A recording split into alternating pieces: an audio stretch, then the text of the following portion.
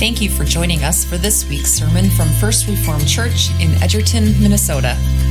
Each week, we dig into God's Word, trusting that the Holy Spirit will continue the good work of sanctification in us. So I can remember the first time that I heard about someone that I know violating the eighth commandment. So a friend of mine and I were playing outside, and he invited me in to hear a little bit of gossip. So I guess I was violating the ninth commandment too. But anyway, he invited me in to hear this gossip regarding his older brother. Now, of course, my 4 or 5-year-old ears wanted to hear something bad about what his brother has done. He was a couple of years older than us, and he didn't treat us nice all the time, so I wanted the dirt on this kid, right? I was excited. Well, when I told my friend that I wanted to hear about this, he let me know what he had done. And I learned about the great M&M heist of Worthing, South Dakota. It was a big deal. That's right, his older brother had taken the 5-finger discount of a bag of M&Ms at our little grocery store there in town. Now, I don't remember any other details about his shoplifting. I don't remember how my friend knew about what his brother had done. Was he an accomplice in creating a distraction? My guess is at that time, there was probably either a Frogger cabinet or a Pac-Man cabinet or a Donkey Gun cabinet, and the owner of the grocery store spent a lot of time over there, so it was probably pretty easy to heist some M&Ms at that time. But whatever had happened, my friend knew. Don't know any of the details on what happened. I just remember I was shocked. I could not believe that somebody that I knew had stolen something. Now, the details of this event surely were not very impressive. They're not going to make a heist film out of it, right? This isn't going to be Ocean's 11 or The Italian Job or anything like that. It was pretty simple. I'm sure he nabbed the M&Ms and ate them on the walk home so nobody would see the evidence, right? But I know for a fact that his parents, and he would have learned it in church as well, that this friend of mine and his older brother both knew, you shall not steal. Certainly, he had to hear this prohibition on not taking something that is yours. Just like the other commandments in the second table of the law, we not only know what these commandments are, we also feel them, right? We know that they're wrong. We've talked about this already. There's just inherent sense in the second table that what you're doing when you violate these aren't good.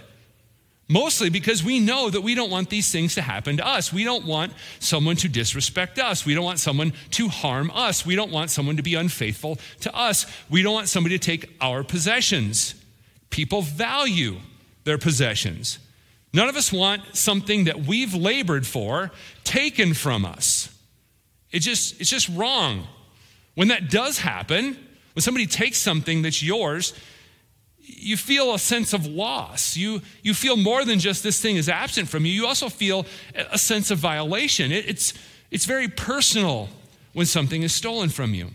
It would have been, I'm guessing 2004 or 2005. I woke up on a Sunday morning, and at that time, the Sunday school class I was teaching in Sandusky, Ohio, at our church, I gave them breakfast to bribe them to come.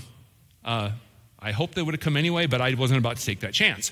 So every Sunday morning, I would go to Kroger and get donuts and have them out for them. Well, I didn't remember if there was any Sunny Delight left this morning. And so I walked. At this church, there was the 2 wings, like a Sunday school wing and then some classrooms and a gym. And there was a little very narrow courtyard with a sidewalk. And I walked through there completely oblivious, walked into the kitchen, looked in the fridge, checked whether or not I needed more juice to go along with the donuts I was buying at Kroger, walked out, didn't think anything about anything else other than what I was doing, tunnel vision. So I go to Kroger, I come back, and everybody is people look like they've been offended, people are in shock. I walk, everybody said, did you see this? And I had been in the church. I had literally walked into the kitchen. I saw nothing. I walked up the stairs to my office, and there was glass everywhere. Now, I hadn't gone up there yet. Well, what had happened was in this courtyard area, the lower level, the windows were at ground level. So someone had come and kicked in the windows, and they had crawled in, gone upstairs. That's how they got in. And again, like I said, I was oblivious. I walked by that window 3 times before I found out. So you can take anything from me, I won't notice. But anyway, I went into my office, and what they had done is they had done something to break the glass on the office doors, and then reached in and unlocked the knobs. And my laptop was missing off my desk. They had stolen the computers. This is when I learned the importance of offsite backup. We had been backing up the secretary's computer on a big USB hard drive sitting on top of her computer. Guess what? They didn't leave it behind when they stole her computer. But anyway, the reason I tell this story is the sense of violation that I had, that somebody stole my stuff. And as I looked around the room of different people who were there, people who had nothing personal taken from them, but just because it was their church, there was a sense of violation, of being offended, and that general, it was more than just that who would steal from a church feeling, right? It was just that they had been personally taken from, and nothing of theirs was missing. They felt that way. And then, we had to announce it at the 8 o'clock service, and that you could just see it, like you're standing in front of there telling people. You could get that feeling in the room. And then we said it again at the 10:30 service. And again, these were people who hadn't even seen the glass on the floor. They didn't even arrive to church and feel like they were shocked by it. They had this sense that their church, even though, again, they didn't take their laptop, but they had this sense of betrayal, this sense of being taken advantage of. That is what happens when someone takes something from us. And I can really only imagine what it would be like to have somebody come into your home at gunpoint and take something from you, or to have an armed robbery face to face. Imagine that level of violation, that feeling of betrayal that would be overwhelming for you. You can feel it. You know what I'm talking about. When somebody takes something that is yours, it is more than just, I don't have that thing anymore. There's more to it than that. And so as we continue through the second tale of the law today, we find ourselves at the 8th commandment. We've been making it clear. Jason told on himself just a few minutes about the steering wheel. We know what we're talking about today. This commandment that you shall not steal. And compared to what we've navigated through the past 2 weeks, you might be thinking, you shall not steal doesn't seem like that big of a deal compared to you shall not murder and you shall not commit adultery. Well, it does seem kind of tame compared to those 2 commandments, but it doesn't change the fact that this commandment involves the level of betrayal and violation that I was talking about. This betrayal and destruction of trust that we have when this commandment is violated. There's a deeper component at work in this commandment as well, within us too. As I've mentioned on several occasions, the law of God continually reminds us that God is a God of distinctions, right? And in his law, we see today that God makes an important distinction, a distinction of respecting individual property. Property isn't everybody's. If property was everyone's, there wouldn't be a necessity for a command against theft, right? But God makes a distinction that there is such a thing as individual property. Now, we're going to get into all of this stuff. And like I mentioned, we know that stealing is wrong. We feel this. You don't need to get out your Bible and flip to Exodus 20, verse 15, to make a case against this in the greater culture. Everybody knows that stealing is wrong. This is morally unacceptable. But before we get on to the greater details, I do want to take a minute to take a look at what is said specifically, and we know it by heart, but I want to take a look at what we see specifically as these words in this commandment. It's short. You shall not steal. Ridiculously straightforward. We know what every one of those words mean. 4 words, you shall not steal. We get it.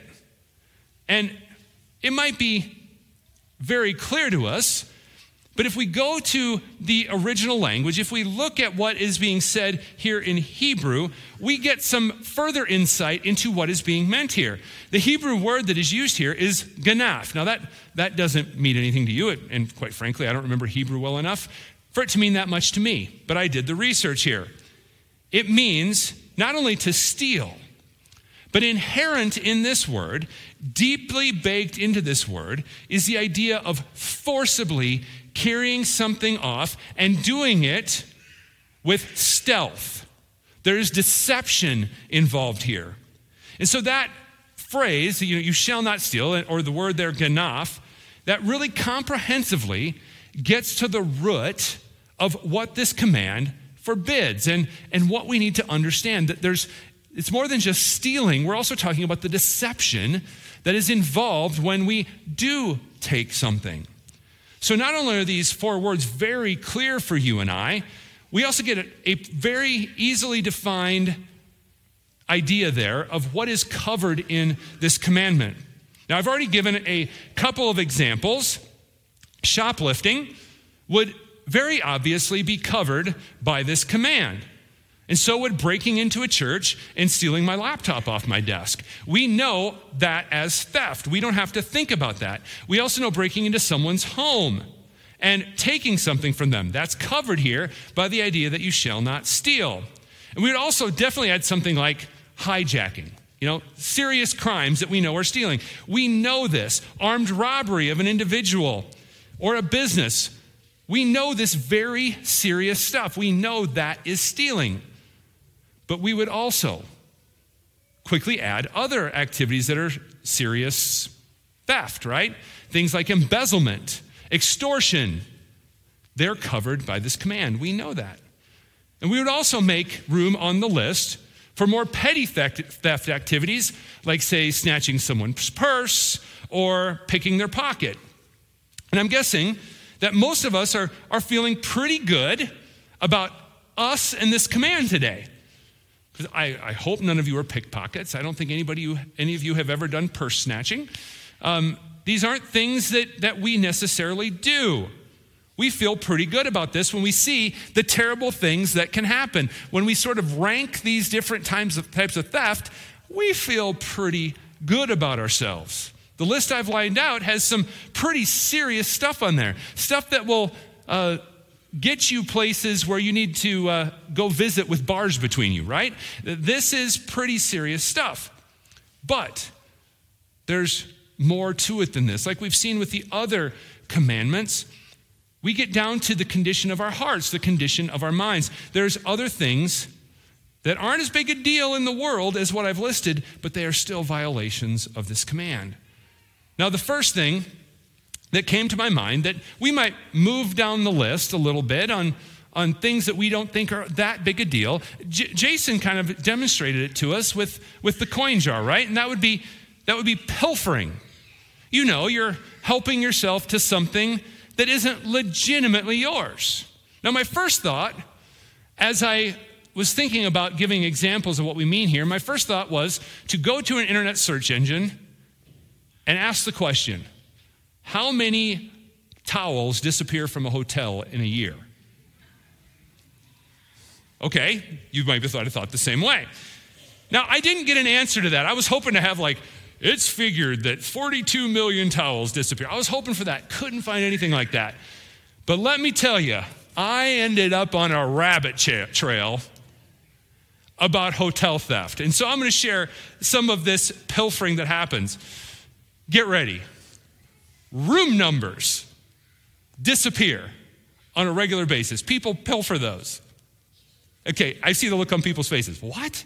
Room numbers? What are you doing with those? I guess you could put that on the category of pilfering, but still, it's like, what are they doing? Now, then we cross over into some other stuff that would seem a little bit more serious, but it's also like, why?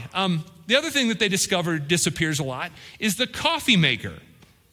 If you like coffee enough to take the coffee maker at a hotel, you probably have a coffee maker at home, right? But yet you wonder, what is it? Do they like the size of it? Or is there something about the thrill of taking it? Or is there something about I've paid to stay in this hotel, I'm not getting my money's worth, I'm walking out with the coffee maker? I don't know.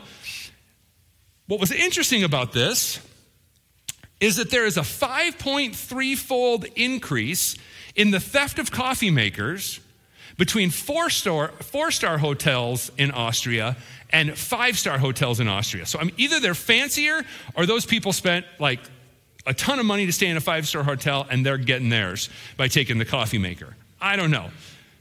You'd think people who could pay to stay in a 5-star hotel would afford a coffee maker on their own, but I guess not. Anyway, some other things that surprised me is, first off, that people obviously have more room in their luggage than I do because people are walking out with all of the blankets and sheets. Where do you put those? Then the artwork. Seriously, is there anything more generic than hotel room artwork? Why do you want to put that on your walls? My favorite one, in Italy, 3 dudes walked into a hotel lobby in overalls and left with a grand piano. You got to appreciate the effort there, right? I don't know if they ever caught him. I don't know if they were trying to look like they were grand piano repairmen or what, but they got away with it. Now, the point that I'm making by telling you these examples is that probably, like me, you suddenly progressed through what was leaving the hotels, and you suddenly started to think, pilfering a towel or maybe a few rolls of toilet paper ain't that bad compared to walking out with a grand piano. But the truth is that theft is theft regardless. All of theft is sin. None of the commandments of God are on a sliding scale. We quickly do that in our minds. We don't see ourselves as bad as someone else who does something on the level of taking the piano, but theft is theft. And we need to be mindful of keeping God's law regardless of the monetary amount involved or the social consequences if we get caught doing this. So as with the previous commandments of the second table of the law, we also need to remember that our violation of this command isn't just about the physical act of stealing. It isn't just about what we do. It's also the condition of our hearts. Remember what Jesus had to say about lust and about anger. It's about our hearts and our minds as well. Just as our thoughts of disrespect to people in positions of authority or anger towards someone else or lustful thoughts, even though those violate the 5th, 6th, and 7th commandments, when we scheme, when we have these thoughts of desiring something that isn't ours, we are also violating this 8th commandment. Now, those thoughts we might have of how we can acquire more money or even recognition that is not ours. How can we find an illegitimate way to get this kind of stuff without getting caught? When we scheme in those ways, we are violating this commandment.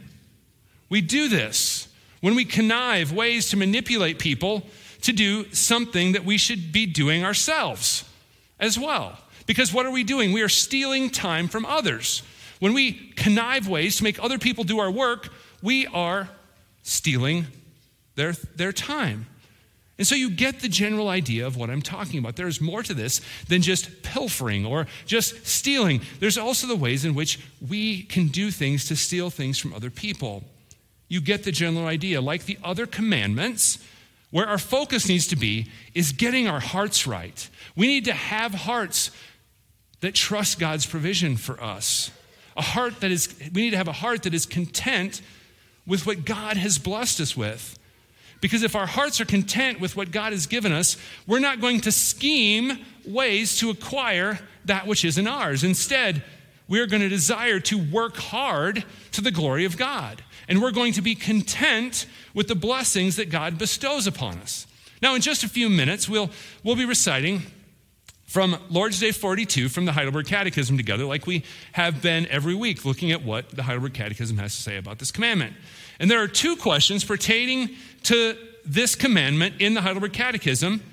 And as usually with the 10 commandments, what do you and I focus on? We focus on the negative, what we want to avoid. You shall not steal. That's a negative statement, right? But what I like about the second question we're going to look at today in the Heidelberg Catechism is the focus that it has on the positive. And I forgot to put it in there, so I'm going to have to remember.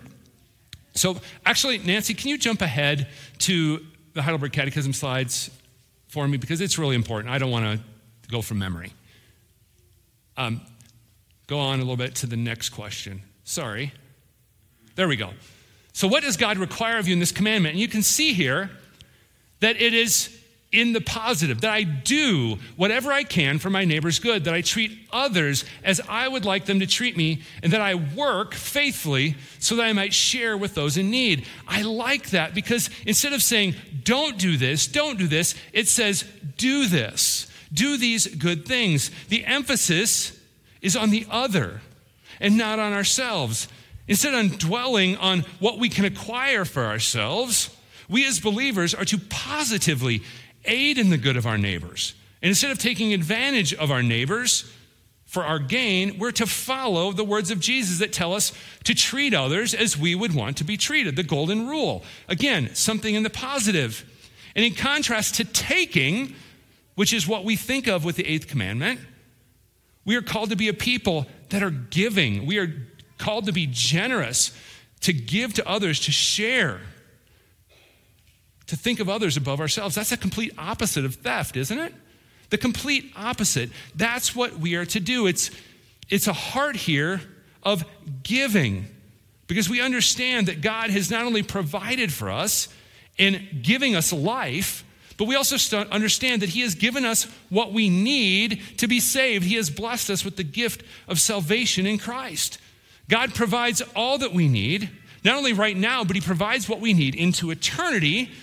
And so we are to be generous. We are to share. We are to act in this way. We are to work hard so that we can share with others, just as we're called to share the grace of God with others.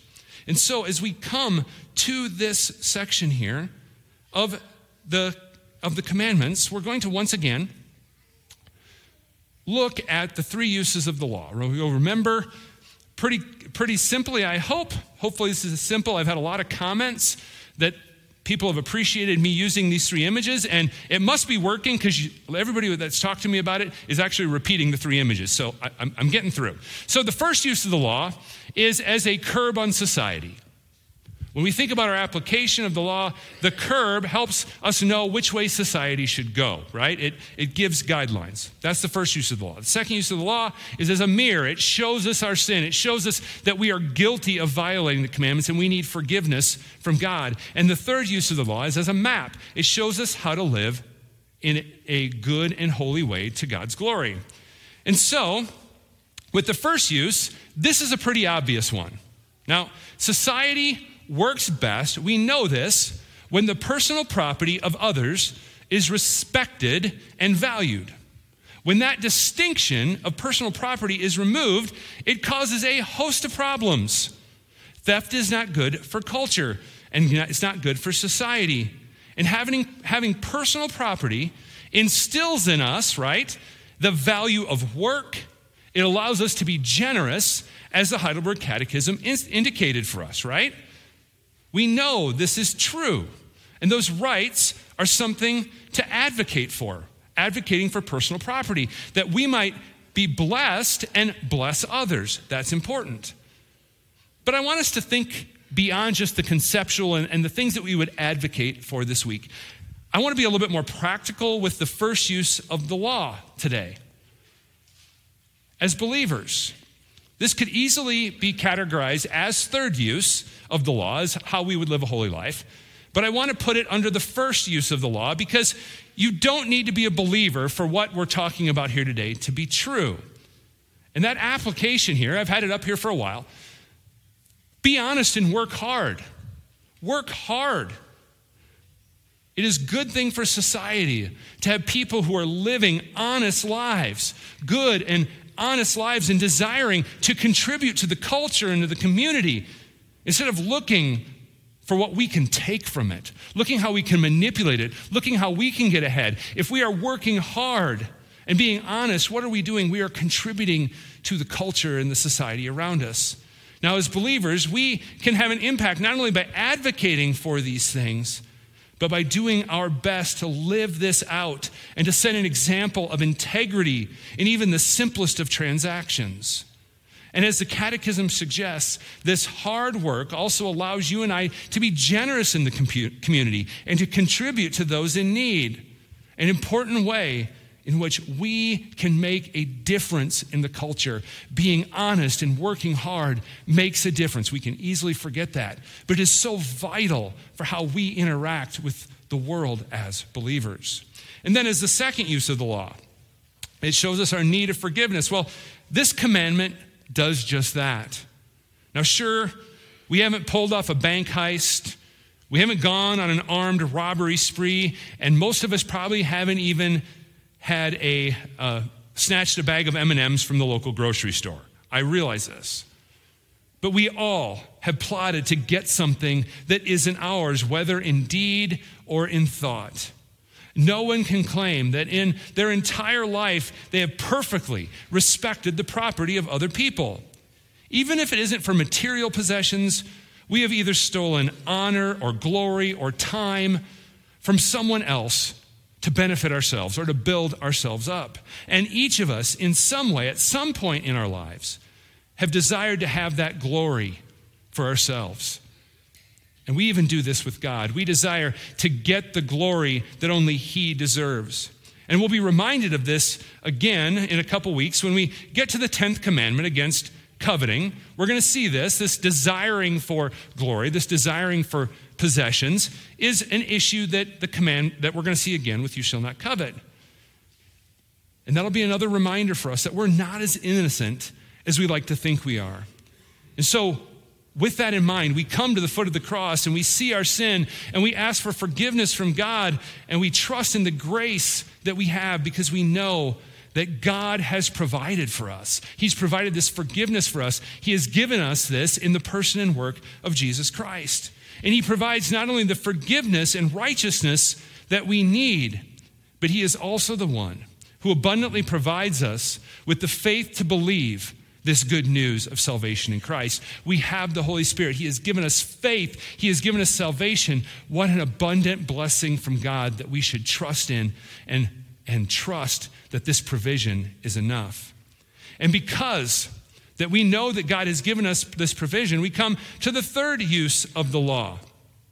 And again, my challenge to you in the first use of the law applies here as well, particularly when we consider our Christian witness to unbelievers. Why do we work hard? Why are we honest? Because we want to bring glory to God. But I want us to consider here really quickly the sanctifying work that keeping this commandment does in our lives. Let's look at 1 Timothy chapter 6 and consider this idea of contentment. Paul says, "But godliness with contentment is great gain, for we brought nothing into the world, and we cannot take anything out of the world. But if we have food and clothing, with these we will be content. But those who desire to be rich fall into temptation, into a snare, into many senseless and harmful desires that plunge people into ruin and destruction. For the love of money is a root of all kinds of evil. It is through this craving that some have wandered away from the faith and pierced themselves with many pangs." And notice what it says here about contentment. Godliness with contentment is great gain. That is something that's important for us to understand. When we are lacking contentment, that can lead us to all kinds of bad places that are not good. When we are not content with what God has given us, that leads down a lot of bad paths. And really, this applies to so many of the commandments, right? Just two quick examples. When we're lacking contentment with the leadership that God has put over us, what happens? We end up violating the fifth commandment. And we fail to honor those who God has called us to honor. When we're lacking contentment in our marital relationships, we can easily find ourselves lusting for someone else who we believe will bring us that contentment that we seek. A lack of contentment causes us to violate God's law. And with the eighth commandment, we find ourselves lacking contentment with the material things that God has given us. And so we desire and we lust after these possessions as well. But Paul gives us some important perspective here, doesn't he? We came into this world with nothing, and we will not take anything with us. And so therefore, the stuff that we have along this journey between our first breath and our last breath ultimately amounts to nothing. Paul calls us to be content with the things that we need for survival. And so that's what we're to be content with, but that is hard for us, isn't it?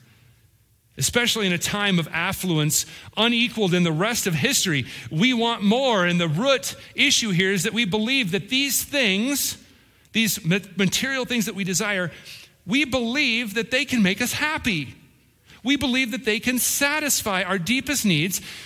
We struggle with contentment, and we think that things can finally make us happy if we get them.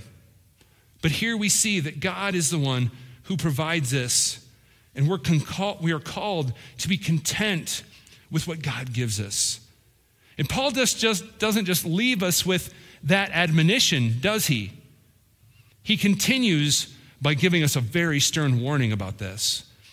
When we believe these things, these material possessions, can fulfill what only God can really satisfy in us, Paul tells us that this becomes a consuming desire. And this desire to have material wealth can lead us to fall into temptation. And notice what else he says happens. It plunges us into ruin. And it's caused people to leave the faith, to wander from the faith. And this is a humbling thing because we know this is true. We've seen it. And we know what Jesus had to say. Remember what Jesus had to say in Matthew 6:19-21. Do not lay up treasures for yourself on earth where moth and rust destroy and where thieves break in and steal, but lay up for yourselves treasures in heaven where neither moth nor rust can destroy and where thieves do not break in and steal. For where your treasure is, there your heart is found also. Those are humbling words from Jesus. We know that the things of this earth can quickly become a consuming desire for you and I. And when that happens, those things functionally become our God, don't they? They become what we obsess over. They become what we worship. Whether that's the anger that can consume us, the lustful desires that flood our minds, or the greed of the heart to have these things that we want, we know the effect that these things can have on our lives. Where our treasure is, there our heart is found also. And so the call on our lives is to grow in holiness and contentment. Seek treasures in heaven. We brought nothing into this world. We can take nothing out of this world. But the pursuit of Christ not only satisfies us in this life, it will satisfy us forever. And so we want to seek treasures in heaven. Christ forever satisfies. And the good news for us here is that God provides this for us as well. He provides us what we need in this life through his word and through his abundant gift and provision of the Holy Spirit. God provides. We as the people of God have been set apart by God. And so may we seek contentment in this life, not in the things of this world, but in him. That we might grow in holiness, that we might bring glory to God's holy name. And we do this because he has provided for us. We are his covenant people, and he not only provides for us in this life, but he has provided everything that we need for the life to come. Amen. Let us pray. Almighty God, we thank you for the gift of your word. We thank you that we see in it that you are a God who gives us all that we need. You provide.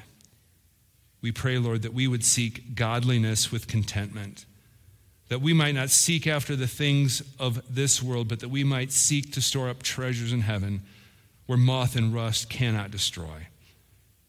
Through your Holy Spirit and through your word, bless us with this desire that our lives every day might bring glory to Christ alone for who he is and what he's done. We pray this all in his name. Amen.